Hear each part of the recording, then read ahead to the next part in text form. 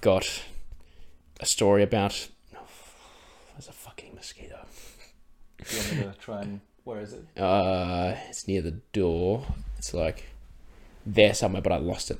I think it's near the wig on your bag. The wig. Near the wig. So when you disturb the wig, it should fly away somewhere. No movement. Fantastic. Damn it. I saw something and then I lost it as well. This is good blooper footage. Try and find the fly in the studio, because everything's still recording. This is our Breaking Bad episode. Where This we is have the fly. behind the scenes. Well, The Fly is one of the best episodes of Breaking Bad. It is a very good episode. It's, But even like critically, they say, yeah, it's the best. No, exactly, because like it takes a good show to have a filler episode still show character and be good. Yeah. Well, that's good. I think that's how we start. Perfect. That's it. We're in the podcast now. Welcome back to Barnzey Burns Down the World. And I'm joined today by a very special guest, fellow comedian Paul Proichat. How are you supposed to pronounce it? Genuinely, that is pretty close. Okay. Ideally, if you are able to, you roll the R like the back of the throat. That Proichat. I can't. Look, I can get into a whole nerdy thing about phonemes and linguistics. That's probably for a separate. Unless No, dude. If you're like you want to nerd out about something, go for it. Like, dude, conversation is like this is literally we can talk about whatever we want. Linguistics, language, and conversation. I've got stuff on the agenda for that. Very, very riveting stuff. I was gonna say it's the way you said linguistics. It seems very unlike kind of what I'm aware of you kind of talk about on this podcast. But let's start there. Fuck it. Yeah. Okay. Easy. All right. What a way to start. Yeah, so back in I studied psychology for my undergrad, and for one semester we had this, what was it called, unit on psycholinguistics, and pretty complicated, a lot of it went over the top of my head, but I do remember some really interesting things. For example, phonemes. I always struggle with where to start with context, but basically a phoneme is the smallest unit of language. So a phoneme, is that what you said? That's the word. A phoneme. Okay, never heard that word before. No, it was. That's why it was interesting, because I learned something new, which explains like relatable things. Yeah. So p, t, b, f, like all of those are a phoneme, just that single sound. Okay. And apparently, from memory, there's something like 120-ish phonemes that humans could produce. But every single human language only uses about maybe 20 phonemes. So if you don't so as a baby, you can hear and distinguish every single phoneme. But as you grow up, you lose that ability. So unless if you grow up bilingually, you will never then be able to produce those phonemes. Right. So you're saying that, I guess, okay, so it's all subconscious stuff. Like the recognition of the phonemes and all the sounds. So even when you're as young as an infant, you're still, like, even in the back of your mind while developing, you recognize that. Does that mean by definition, people who grow up in a household with multiple languages, 2 or more, are just inherently smarter? I mean, in that type of intelligence, yes. I don't know if you would say that they're overall smarter. Well, I mean, the ability to distinguish 2 different languages, like, that's why it's easier for children to learn more languages, or like 2 languages, than it is for adults. Like, if we were to pick up another new language, like let's say we were to learn Danish. Yeah, that is a language. Yeah, it is making a sure. language. Good. I just gotta can confirm. Make sure. If we were to learn Danish and pick it up now from no knowledge, and at the same time we ran an experiment where a small child also picked up Danish. And the child would be way faster. Yeah, like that, and it's like they don't have, I guess, learning techniques. Like the only edge that we would have is growing up learning how to learn. But because it's all subconscious for them and it's easier for them to learn, they would still win. 100%. And even if you practice your whole life, you would by definition not be able to make certain sounds, which is the whole point of why I started this, is that's the reason that you can't do the because you just didn't grow up with it, and now you can't go back and learn that. But is there just no way to learn, or is it just really hard to? That's a good question. And yeah, I don't think we dived that deeply from the unit. I think it's impossible, but that's a strong stance. So there we go. Fantastic. All right, so we planned introductions. Hey, this is how I know Paul. This is what we do. Fuck it, out the way now. Let's have a pseudo-intellectual conversation, pretending we know what we're talking about, languages, and now we're going to get back into regularly scheduled programming. So, how did we meet? We met in November of 2021. Correct. Which, as of now, is last year. Yep. Almost a year ago. In fact, a year ago now. A little bit over a year ago. Yeah, a little bit under a year ago. Under? No, 2020. Oh, yeah. Because it's not November yet. We're going to break the illusion of when this is recorded, because this is going to be released 2 weeks from now, I think. Even then, I think we were like the very last week in November. Yeah, because it was in the 20s. It was like, there was like the 21st. Because I think we did a course. We did a comedy course I can tell you why I did it. I've never asked why you did the course. Okay. But we'll get there. Yep, we'll get there. I did the course because, yes, I knew how to learn. Because we're stand-up comedians. Very, very professional. And I did it because I wanted to make connections, people like you who are at the same starting point, like a beginner level, and I guess the course was a good way to begin networking, like meet someone who runs a club, who does the course, is well connected with other people and everyone else who's starting off. Would you say that is similar to how you approached it? I got a similar thing out of it, but that's definitely not how I approached it. Well, tell me how you approached it. Yeah, I'm curious in a second to ask more about yours, but I never really thought about doing stand-up myself, ever, really. It was, what I did enjoy was public speaking. So through uni, I just kind of realized whenever I had a presentation that, oh shit, as long as I'm remotely interested in this topic, I can just make it my own and be expressive and not be like every other monotone, nervous-ass, boring guy up there. Of course. Or girl, anyone who is up there. And then when I was at my previous company, I joined this thing called Toastmasters, which is just like a group gets together on a regular basis, twice a month, to practice their public speaking. And through this group, through Toastmasters, I met Adam Sparnan, who is a comedian on the Melbourne scene. Yep, he was also the photographer for our course as well. Yeah, exactly. Okay, that was that guy. Yes. And simply the fact, like, before I even ran into him, the fact that somebody told me there's a comedian with us, that just like sparked my interest. I was like, okay, shit, how did he do that? And as soon as I even knew one comedian personally, I mean, we spoke virtually, but personally to that knowing degree, knowing someone at all, like speaking to them. So I've got something that relates to us. In the course, there were like online sort of, I guess, questionnaire shit. I saw you answered everything in like immense detail. Well, this ties back to what I said before about linguistics, not because of the linguistics, but because of the fact that I'm a fucking nerd. Yes. Yeah, I'll do if you couldn't guess by the Ned Flanders appearance.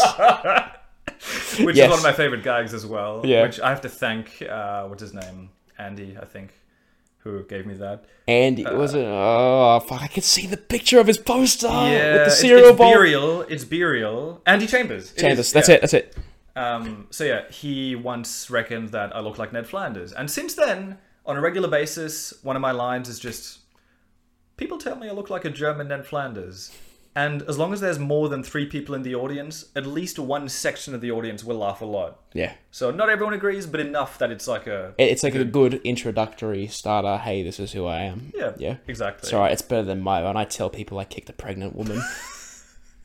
To be fair, you do have the left-handed thing. Yeah, there's that too. Yeah, I've got to work on a lot of my material, because after one of the writers' rooms, because we also regularly go to, I guess there's like a afternoon sort of writing session with other people who are at our level, and after listening to people who are way more qualified and experienced than us, you look back at your own notes and you go, oh fuck, what I've got is dog shit. 100%. Yeah, it's a good reality check to have, and it's not that it's discouraging, but it realigns focus. I found that for me. Do you agree with yours, from your perspective? In some ways, yes. In the sense that if I just look at a single show of someone who's doing like a fringe or a comedy festival show, or even just some kind of pro comedian show, instantly I look at my material and be like, it's going to take me years to get there. Yeah. God damn it. But as soon as you get that one fantastic laugh for that joke, it's like, fuck yes, I am the best. I am a comedic genius. 100%. You feel better than everyone in the world. And then you take it to another club and it does nothing. Yeah. Well, yeah, I had that experience this week. Wednesday, bombed for 2.5 minutes. And thankfully that's all I got, because anything more would have been more painful. But then Thursday, one of the best gigs I've done. And That's then good. it goes like that sometimes. Yeah, I mean, I guess it's whoever's out and about, what day of the week, what club, what area. At our level, I mean, they're very major factors. At superstar level, like A-list stuff, they don't have to worry about that shit. They're in a whole different world. Same industry, but way above. Yeah, I mean, people come to see them with the intention to laugh, so that alone already makes a big difference. Yeah. Which is not meant to say that's the only thing going for them. They've obviously done a lot of work to get there. It helps. It definitely helps. It does. And even... Well, that's probably why... The videos, because at the end of the course that we did, there was a live performance, and it was like, I get your friends and family and to see what you've done, and they were there to laugh, they were there to support, which was good for the footage when it was like. So when I told the Alec Baldwin joke, right, never got a reaction like that before, and haven't gotten a reaction like that since. Yeah, and I've been pursuing that, been chasing it. And actually... Sorry, you go. Yeah. There was a post on Alec Baldwin's Instagram, and it was a picture of the cinematographer going 1 year ago. And it wasn't even like a rest in peace or in memoriam or like anything. It just said 1 year ago. It was kind of strange. Yeah, it is a bit. And going by that post in the timeline, that means it was like barely a month after it happened when I was like, hey... Disaster. Funny. Which, looking back, is like... You should be able to joke about things that are that recent. There is a line, but it's our job to test the line and push and see how far we can get. And I know your material isn't always like that, like going for that angle, but do you have an opinion or perspective on pushing the line in your humour? This is probably where I'll come back to what I was explaining to Josh before the podcast, which is, in general, I'm very slow to form opinions on things. And once I do, they're not set in stone. They're not extreme either. But I think just kind of surface level, I definitely agree with some level of testing boundaries. I think I don't comment personally on major news events, mostly because I just don't follow the news. And everyone else does it anyway, so I'd have to like really be better than everyone to make it stand out. But I do still have some jokes that seem to be testing boundaries because, like in Frankston on Thursday, it worked super well. In Red Betty, I've done a couple of times. In Fitzroy or Brunswick, they make people uncomfortable. And so, what are the top, without doesn't know what the jokes are because you don't want to burn material, obviously, but like what were the topics, I guess? One of them is kind of spying on ladies as a teenager. But okay, alright. I thought that I made it absurd enough that you wouldn't get uncomfortable. But I suppose this is where the whole thing is of some people's stance is some topics, the topic is off limits. Yes. Which I definitely disagree with. I think the whole point of conversation is to bring to light even just disagreements or issues or just humor in general. And I feel like in some ways we're never going to convince each other of certain things being funny because some things are just more funny to some than others. And I just sometimes wonder how that works with offense. I feel like one issue right now is a lot of people, often white guys, are offended on behalf of a group, but that group is actually not offended. Like if you make certain jokes about, I don't know, let's say, for example, Indians or gay people. And then there's the white guys who are offended on behalf of gays. Like, you cannot say that. But then you tell it in front of a gay guy and they actually fucking laugh their ass off. That's actually like completely accurate. Like I had a joke that was not sexual, but it was sexual humor, and the best reaction I've got is from someone who was not very they were a drag queen. Do you remember? It was Was it April Latrine? Yeah, we can name names. Yeah, April Latrine. Yeah, I've seen. Yeah. I've so met them, her or him. Met them once. Yeah. Is a him? Is when it's drag. Drag is male dressing as female. There's no. So always. I think. I guess I don't know. No, so for the most part, I think you're right. But it'll be fun if ladies dressed as men. Is it? Yeah. That does that only happen in movies? I can't even think of a movie where that's happened. I can think of White Chicks. She's the Man. Ah. That's one where I forget the actress's name, but she wants to be on a soccer team or something, and then she goes into this university, pretends to be a dude, and shit. I just thought of another one. I just don't remember what it is.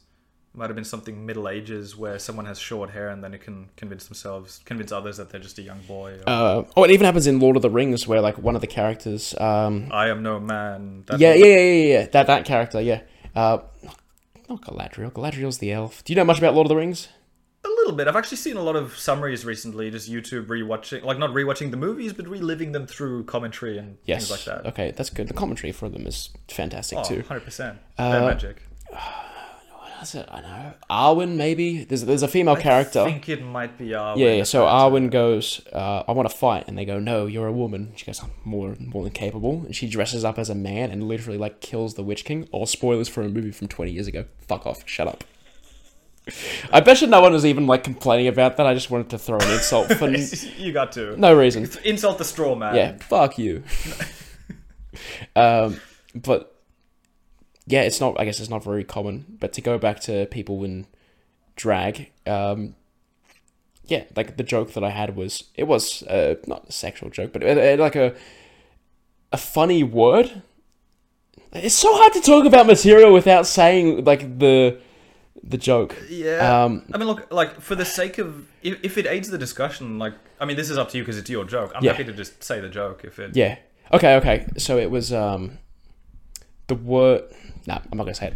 I'm gonna leave it for the stage because it's good. It's a good one. It's one of the good ones that get a reliable laugh if there's someone. Is it am I supposed to say it? It starts with a G. Yeah. Okay. Yeah. So that joke. So Avril Latrine had the best reactions to that joke because I guess they're more sexually open as a person, so they were able to appreciate it and react in a positive way.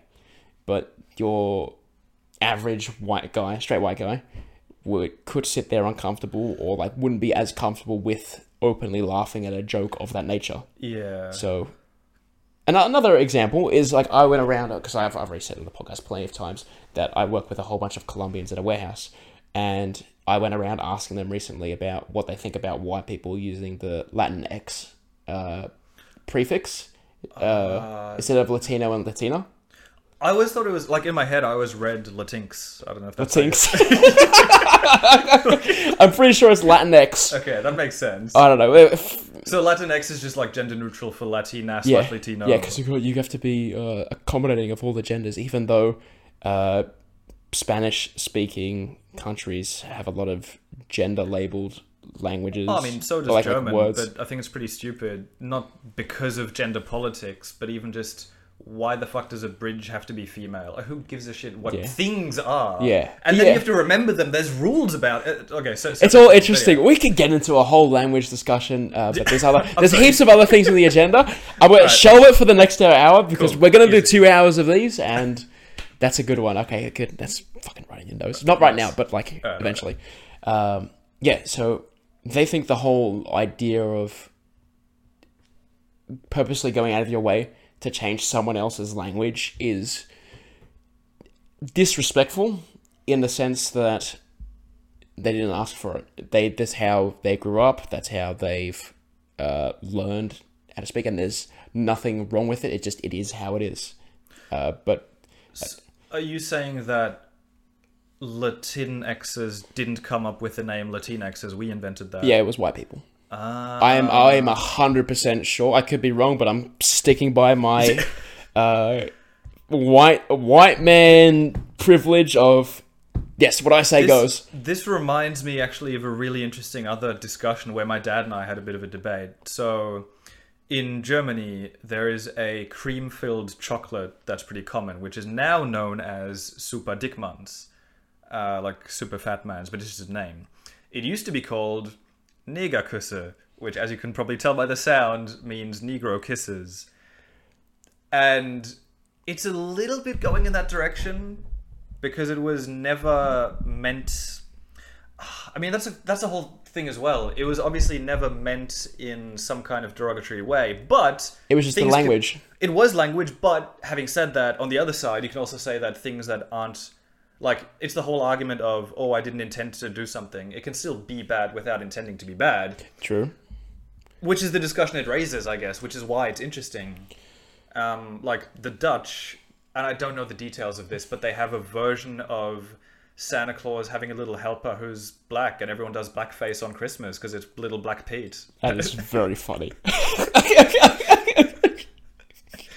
I had no idea. Yeah, and so like Dad was furious because he was like, "Oh, but it's been Nigga Kusa my whole life. Why should we change the name?" It's like, well, listen, Dad, look.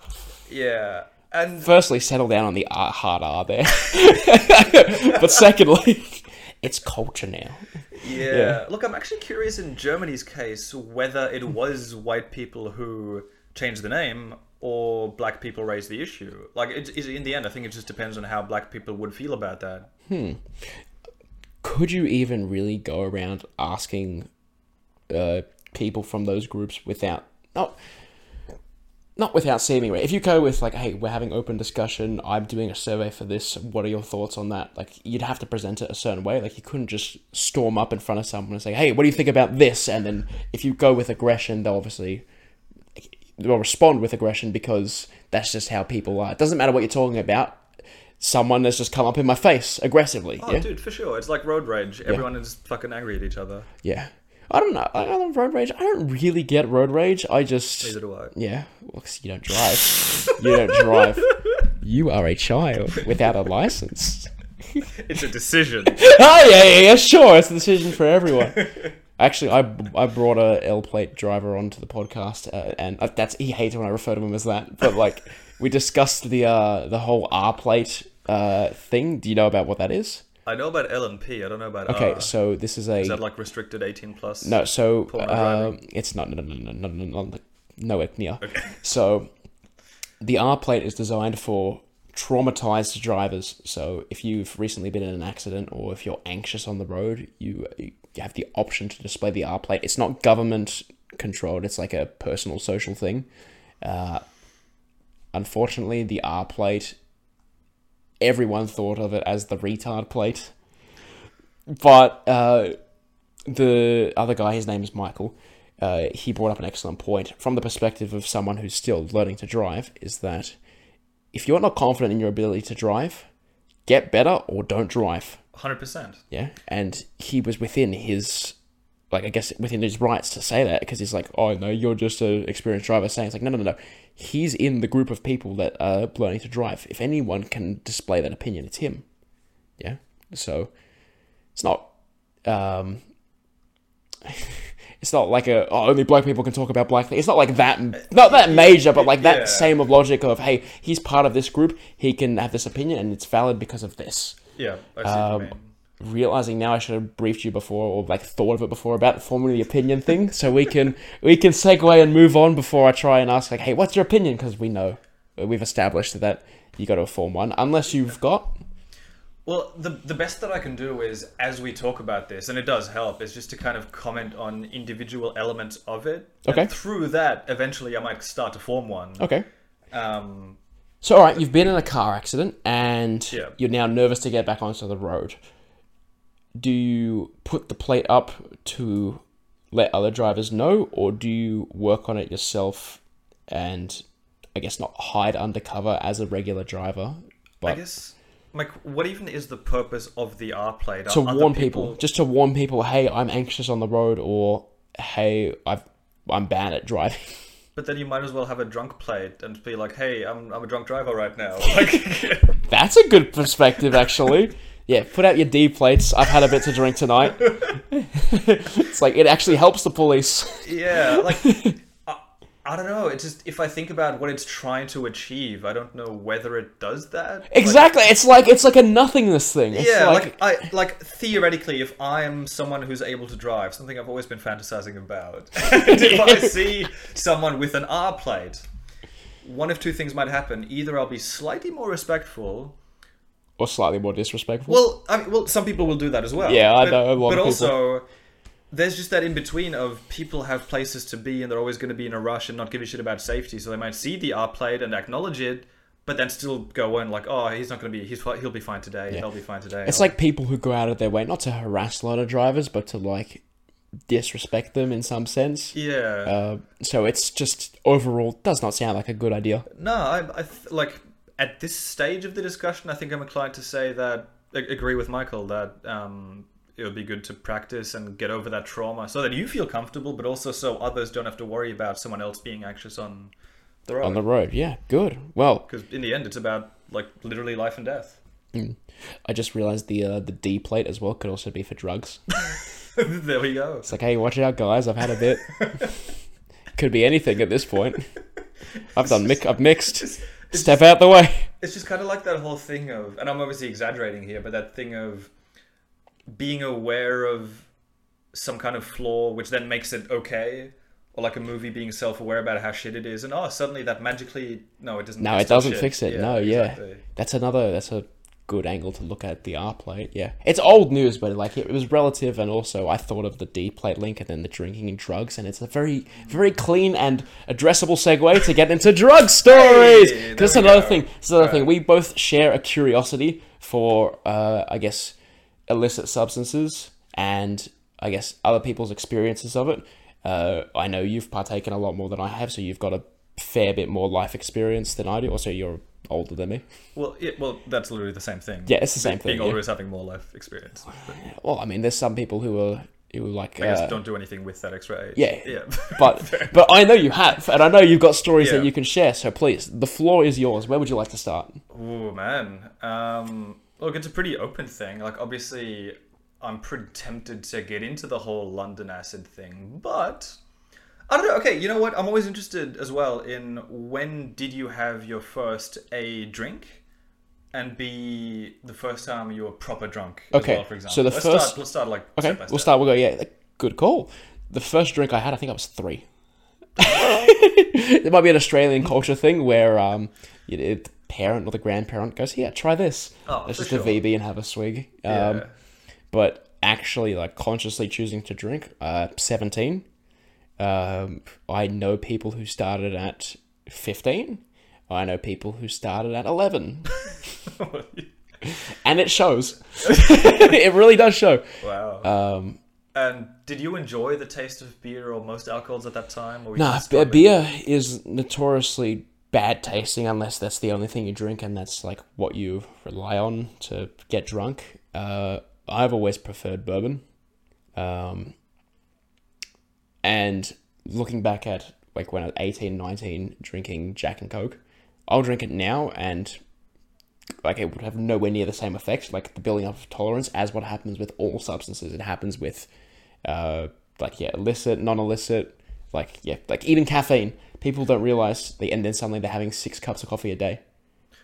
Dude, 100%. Like, I'm the opposite. I'm genuinely at a point where, because I only have any form of caffeine once a week, Fridays I treat myself to a green tea, and that does it for me. A green tea fucking gets me up and energetic for the day. Really? Yeah. You nerd. Well, yeah, man. You fucking nerd. I'm gonna turn up this weekend and have some tea.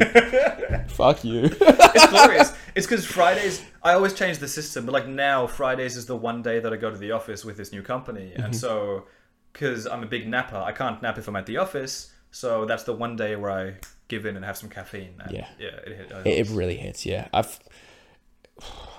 I know that the safety warning on the can of Red Bull says have no more than 2 a day. That's how I'll start my day sometimes. I just like, fuck it. I drink 2 cans of Red Bull, have the maximum level of caffeine of what you're supposed to have in a healthy range. I don't think the 2 is for the caffeine. I think the caffeine is fine. I think it's the fact that you're drinking a shitload of sugar and a bunch of other stuff that's not good for you. Perhaps.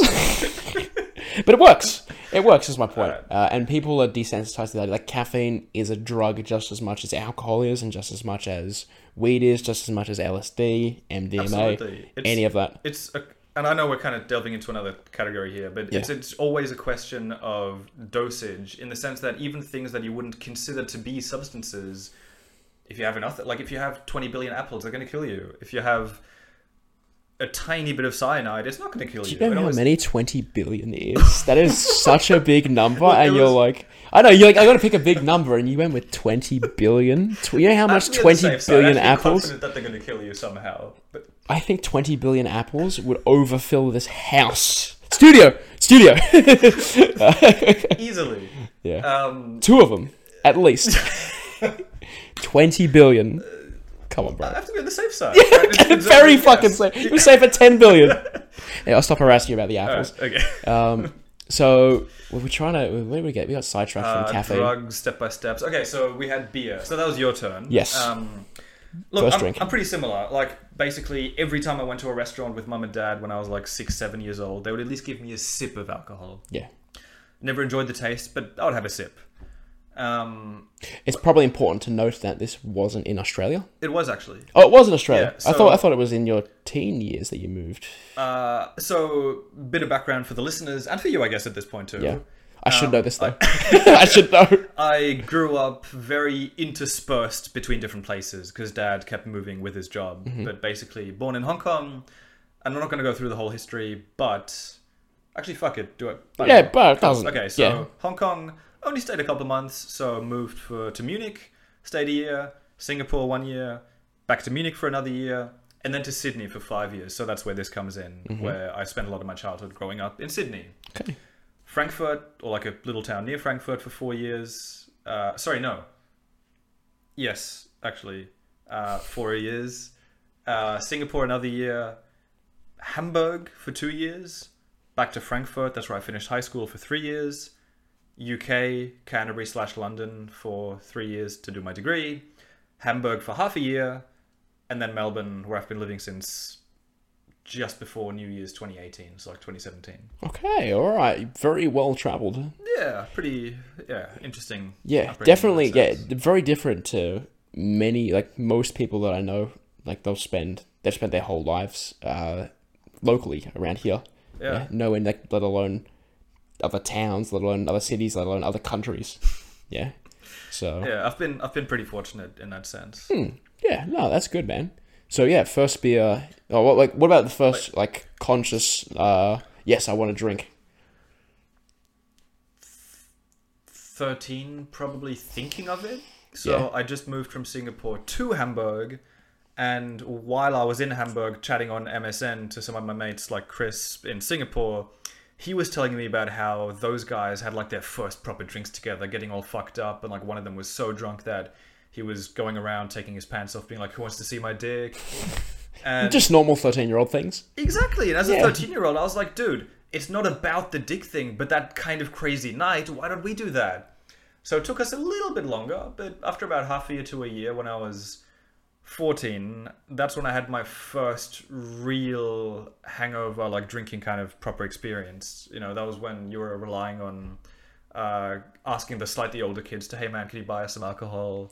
Definitely done And that, all and they thing. definitely shouldn't have bought for like that. There's a story that I'm thinking of where it was a sketchy guy at a skate park that agreed to buy alcohol for 17-year-olds, and looking back, that was pretty fucking dangerous. Yeah. Yeah. No, there's definitely a lot of dangerous shit just to get drunk. Yeah, It's weird. I don't know. I want to say it's human nature. I feel like it's some humans' nature to just want to be a different kind of consciousness. Some people don't, but you know. they just want to escape from reality. Yeah, Yeah. exactly. And I sometimes question why I choose certain highs over others, for example, which I'll dive into as well. Oh, looking forward to it. But yeah, basically, Dad hosted a massive party for a mix of the Champions League final, and I forgot what the occasion was, but it was a big party. There was alcohol, and I was old enough that Dad didn't mind me drinking.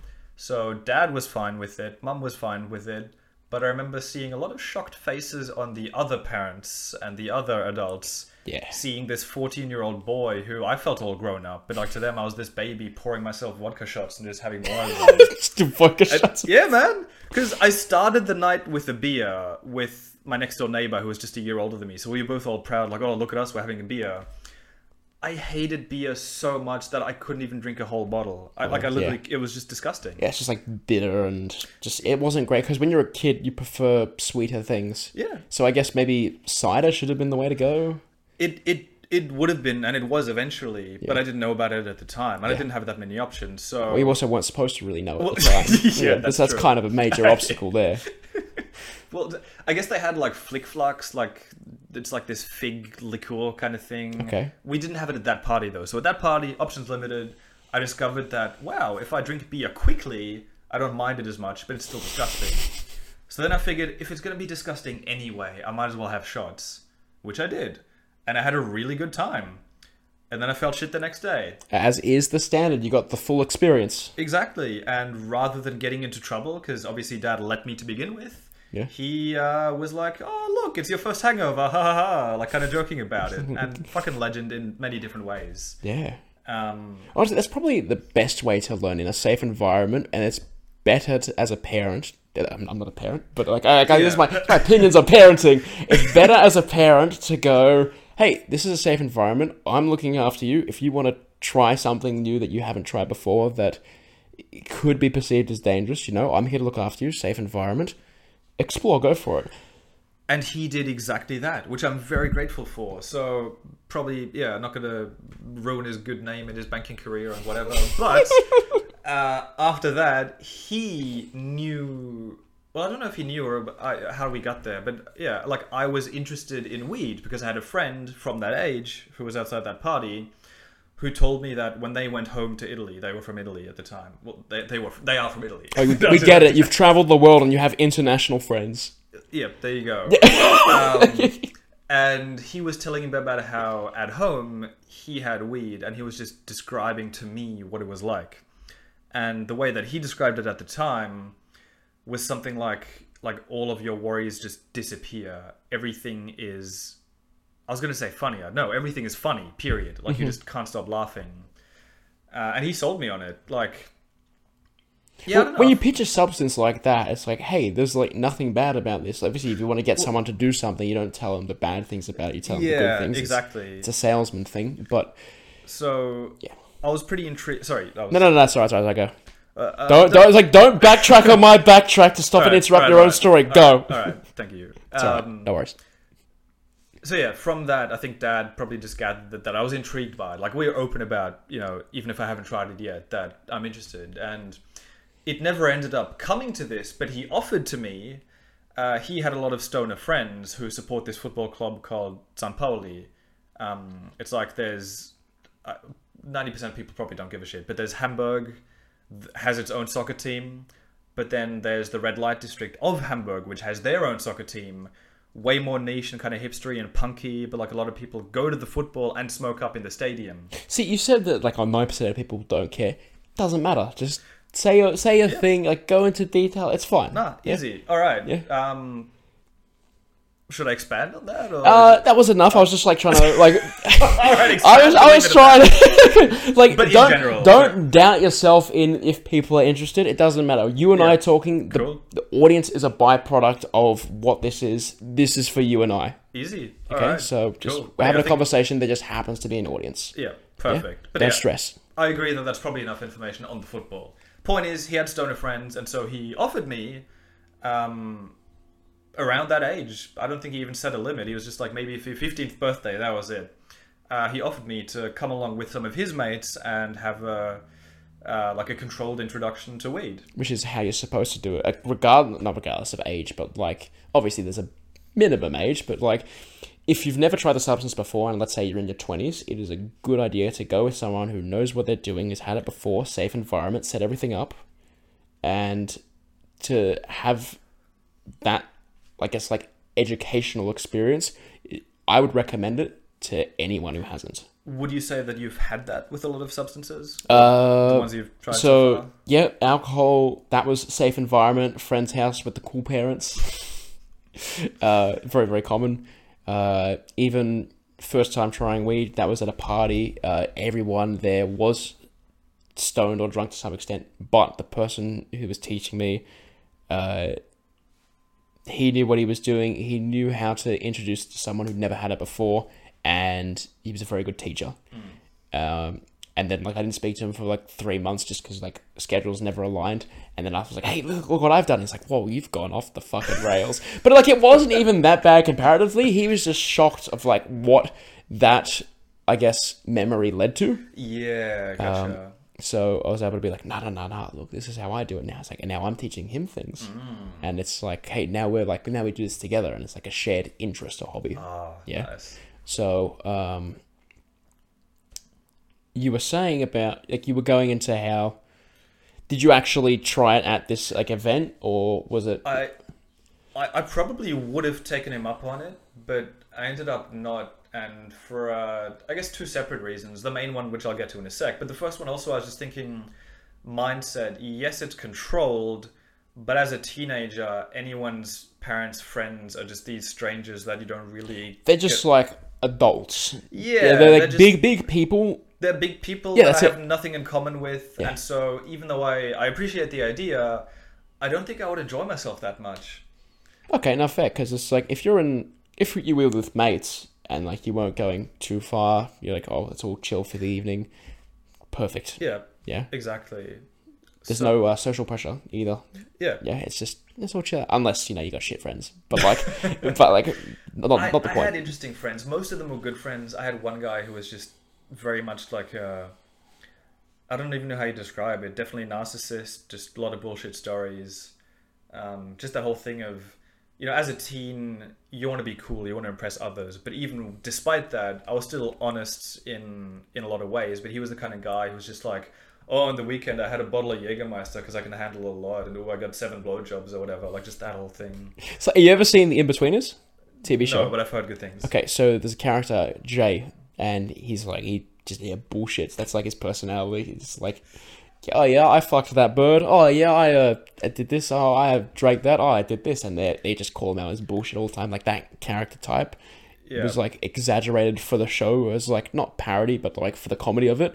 And people like that actually exist. They do.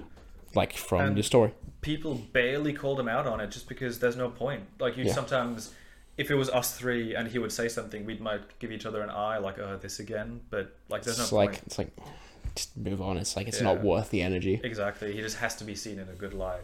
But I'm actually very thankful to him because we were planning for my 15th birthday coming up soon. For what it's worth, and it's in October, just to set the scene. So it's like start of October in Hamburg, 2011. What's the weather like? What season are they in? October Germany is kind of autumn. So Autumn. There you go. See? Yeah, there we go. Part of staying the same. I'm actually reliving the memory now. Yeah. And he already had the intention of trying to find me some weed for my birthday, which would have been on a Saturday.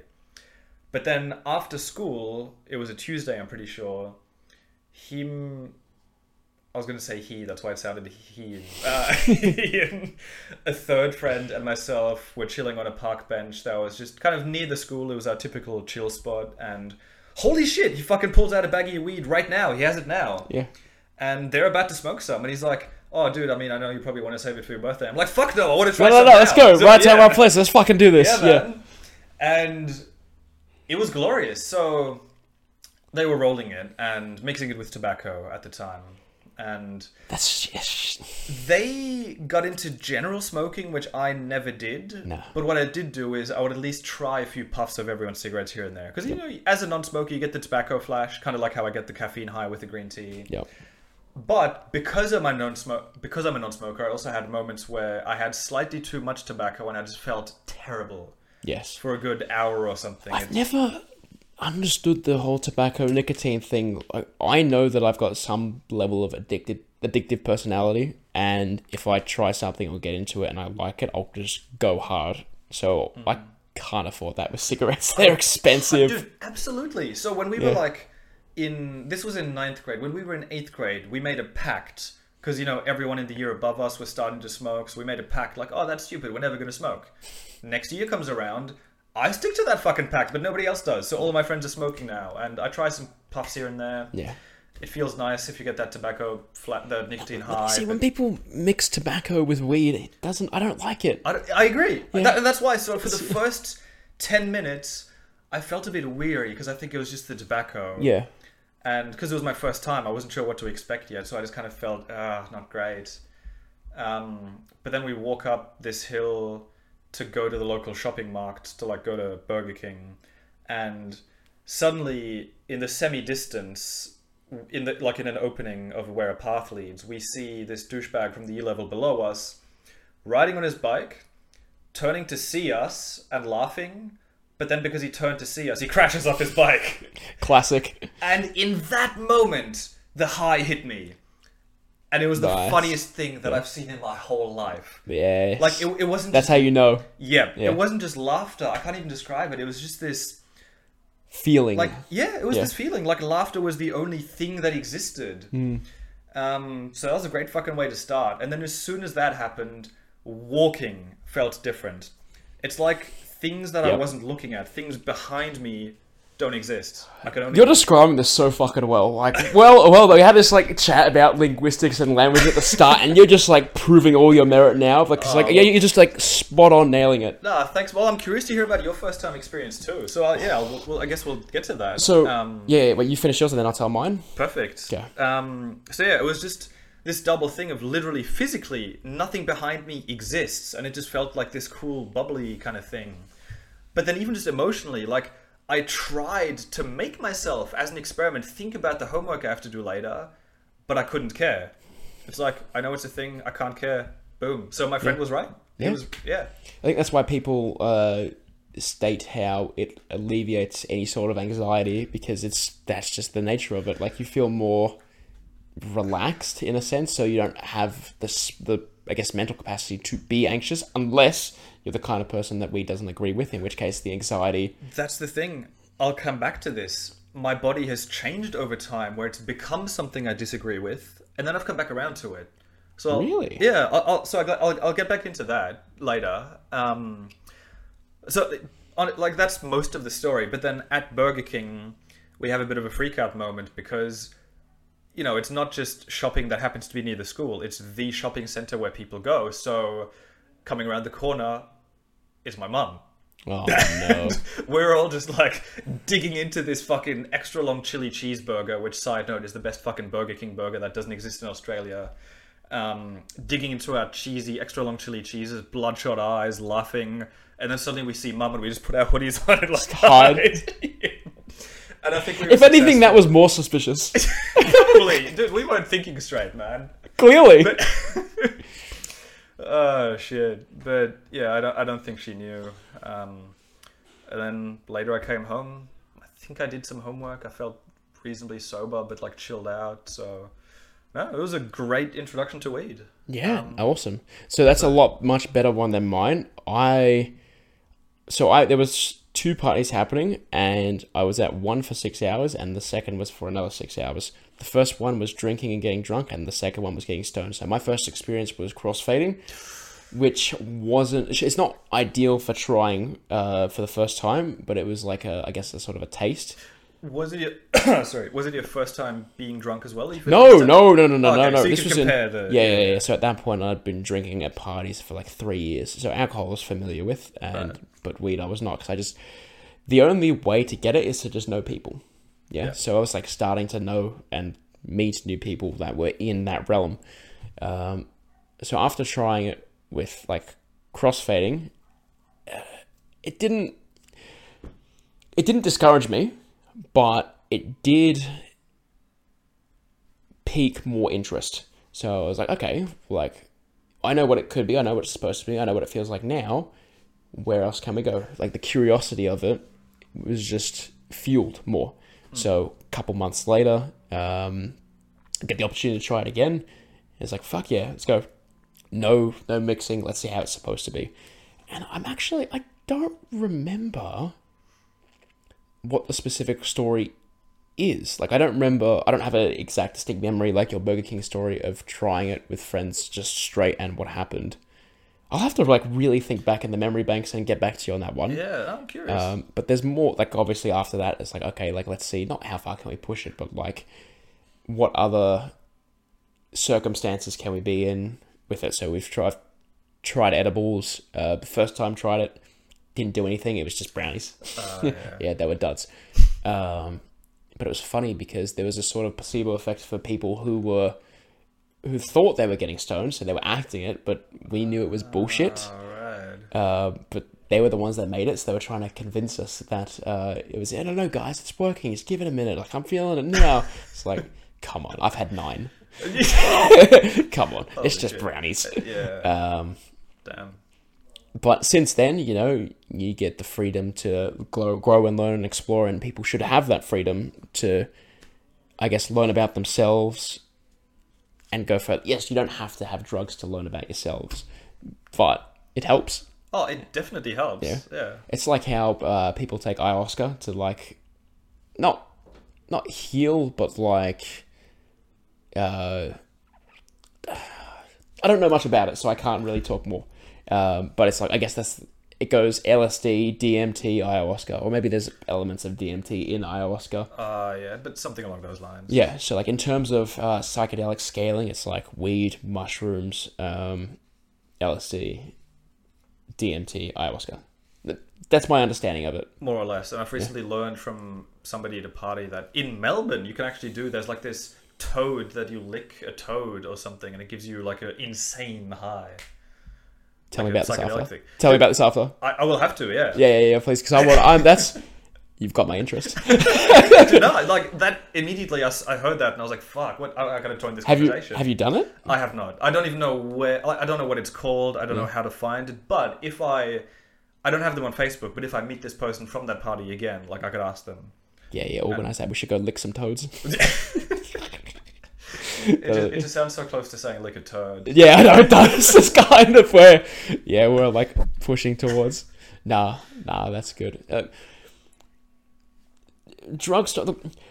I don't know if not if like what the legalities are for talking, because I know if it's illicit substances illegal where we are. But I mean, I guess if we say this is all satire and performance, now that this happened.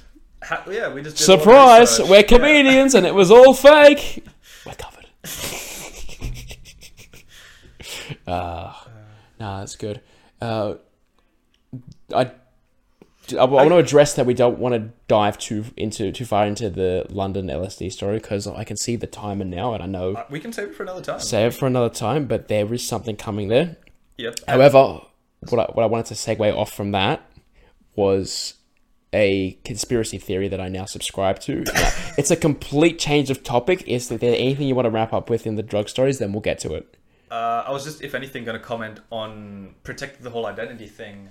I've thought about this before. Like, Mum always gets very nervous if I even make the slightest drug reference on stage. So, for example, like I tell her about my stand-up. Yeah, but like, in the end, like, there's no proof of us owning it. Like, it's kind of like the whole CCTV thing, but CCTVs aren't usually someone looking live. It's more like if an incident happens, then they can go back. Yes. So it's always rolling, but it's only referred to if it needs to be. Yeah. Exactly. Well, it's like, okay, like, name the last 5 people in the most recent lineup that you went to. Can you? So where I was purely so when you perform, like when you like the most recent performance. Oh, okay, yeah. So that was Thursday. So like, can you like recall the last 5 people that performed? There was only 6 of us that day, so other than me, I can name all 5. Okay, but now because we're in the industry, actually, as an audience member, if you're going just to see, it's very unlikely that you'll remember. Like, it's hard for like even when we're networking, like attaching names to faces. It'll take a couple of times to do it. If the audience only sees you once, like we get different audiences pretty much every single time because we don't have a following or a fan base. Yeah, we're just base level comedians, so it's not a problem. We can kind of. It helps that we can say and test what we want. Yes, there are negatives towards that. We don't have that consistent fan bases yet. Building towards it, as evident here. Oh, 100%. Yeah, but the ability to say whatever and however to new audiences, it's like it's a tool for us now. Yeah, agree. And it helped that I happened to know most of them beforehand. So as an audience, I would never remember all 5 names of like a new comedian. It's like and if you're not famous, it's hard to look up as well. It's literally just go by memory, which helps us if we say something fucked or bomb. Exactly. And it doesn't help to have a weird German name that I probably could use a stage name, but I don't know. I like to stick with it. But let's happy to wrap it up. Okay, so this change of topic. Are you familiar with Jack the Ripper? Yes. Okay, so so he's a serial killer. He was a serial killer. He was never caught, I believe. Yes, just confirm. I asked you if you're familiar. I'm going to run by facts. I know the Raig story. I don't know the exact... So I believe that Jack the Ripper would kill prostitutes late at night and never got caught. That's my understanding of the whole mythos. I now subscribe to the theory that Jack the Ripper was actually a woman. Okay. Now, my evidence is that there's a hypothetical that goes around of, all right, if you were to commit one crime and it would never be committed by anyone else again, what would you do? Now, the people go dark with this. So when you say, so I have to invent something that... No. Like if you let's say you rob a bank, Yeah. and because you robbed the bank that one time, for the rest of human history, banks will never get robbed again. Oh, so I can actually kind of help humanity by... Yes. Yeah. But you have to go, if you really want to make a change, you have to go dark. Well, I mean, I guess genocide, because that's in terms of just mathematically, I'd be saving the most... Well, fuck. Okay, so... You see? You see how good this is? Because if I kill... I don't know what the minimum requirement is to be considered genocide. The whole race. So, okay, if I try to do a loophole, right, and I establish a country which happens to have a population of 10 people, and I kill all 10 of them, maybe that's genocide because I killed a country. Yes, but, I mean, it's so ironic that you picked genocide. Well, that's probably why my mind went there on some level. Okay. But let's say I establish a country. You know what? If I establish my own country, I can just say population 1. I kill the one person, that's genocide because I killed a country's worth of people. And now no one will ever commit genocide again. Exactly. Okay. So it still sucks for the one person and for their family if they have any, but I've saved... Countless lives. There's Yeah. no way to know. Yeah, there's no way to know. But Okay. yeah. So following that line of logic, if Jack the Ripper was actually Jacqueline the Ripper and was murdering prostitutes late at night, this now raises awareness so that women don't walk around by themselves late at night. Everyone knows that it's a danger. So now they've prevented, or like now created, this idea that it is unsafe to walk the streets late at night as a lone woman. And they've now done a public service to the rest of the world. But they've also created the danger to begin with. Yes. So it's a little bit, Yes, they have. Literally, the other day, I was reading this article on The Age. Like, I don't read news much, but every now and then I'll just pop in for a second. And there was this article on saying how to deal with anxiety. And some of the first lines of the article were, people are feeling very anxious because of all these floods and political unrest. But as a newspaper, you're creating the anxiety by reporting on these things to begin with. So it's like, not an oxymoron, I don't know what the word is, but it's like you're generating awareness for it, and that creates positive and negative attention. Yeah. So like if people never read the news and be wary of this person, A, they wouldn't be wary of this person, which is bad, but B, they wouldn't be worried about being wary of this person, so they keep living their lives as normal. So I was tuning out for a little That's bit. okay, that's okay, that's okay, that's alright. Yeah. So it's like if, I'm concerned, now I see that the world, that people, there's floods, there are floods locally. Oh no, now I'm worried about floodwater. But if I never read that news, I wouldn't be worried about floodwater. Yes, it's still a concern, but I don't know it is. So, yes, and this is maybe probably off topic from what you were going for to begin with, but this is part of why I don't read the news. Things like COVID in the last 2 years, 100% worth knowing, what's happening so that you can help save other people. Yeah, but reporting the numbers like a sports statistic, though? Well, sure, I'm not talking about the details, right? Yeah. But just at a high level, and we can dive into details if we want, but just at a high level, it's worth knowing that there is a pandemic, let's say, so that you can just be more careful, avoid germs, and also avoid spreading them. But a lot of people seem to say things like 2015 was a shit year for me because... Or 2016 because Trump got elected. Look, definitely, he's a fucker and he does a lot of wrong things, but he's in a different country. And yes, maybe we're lucky and fortunate to be saying this, that we're not as directly affected by him, but it has no influence on our lives.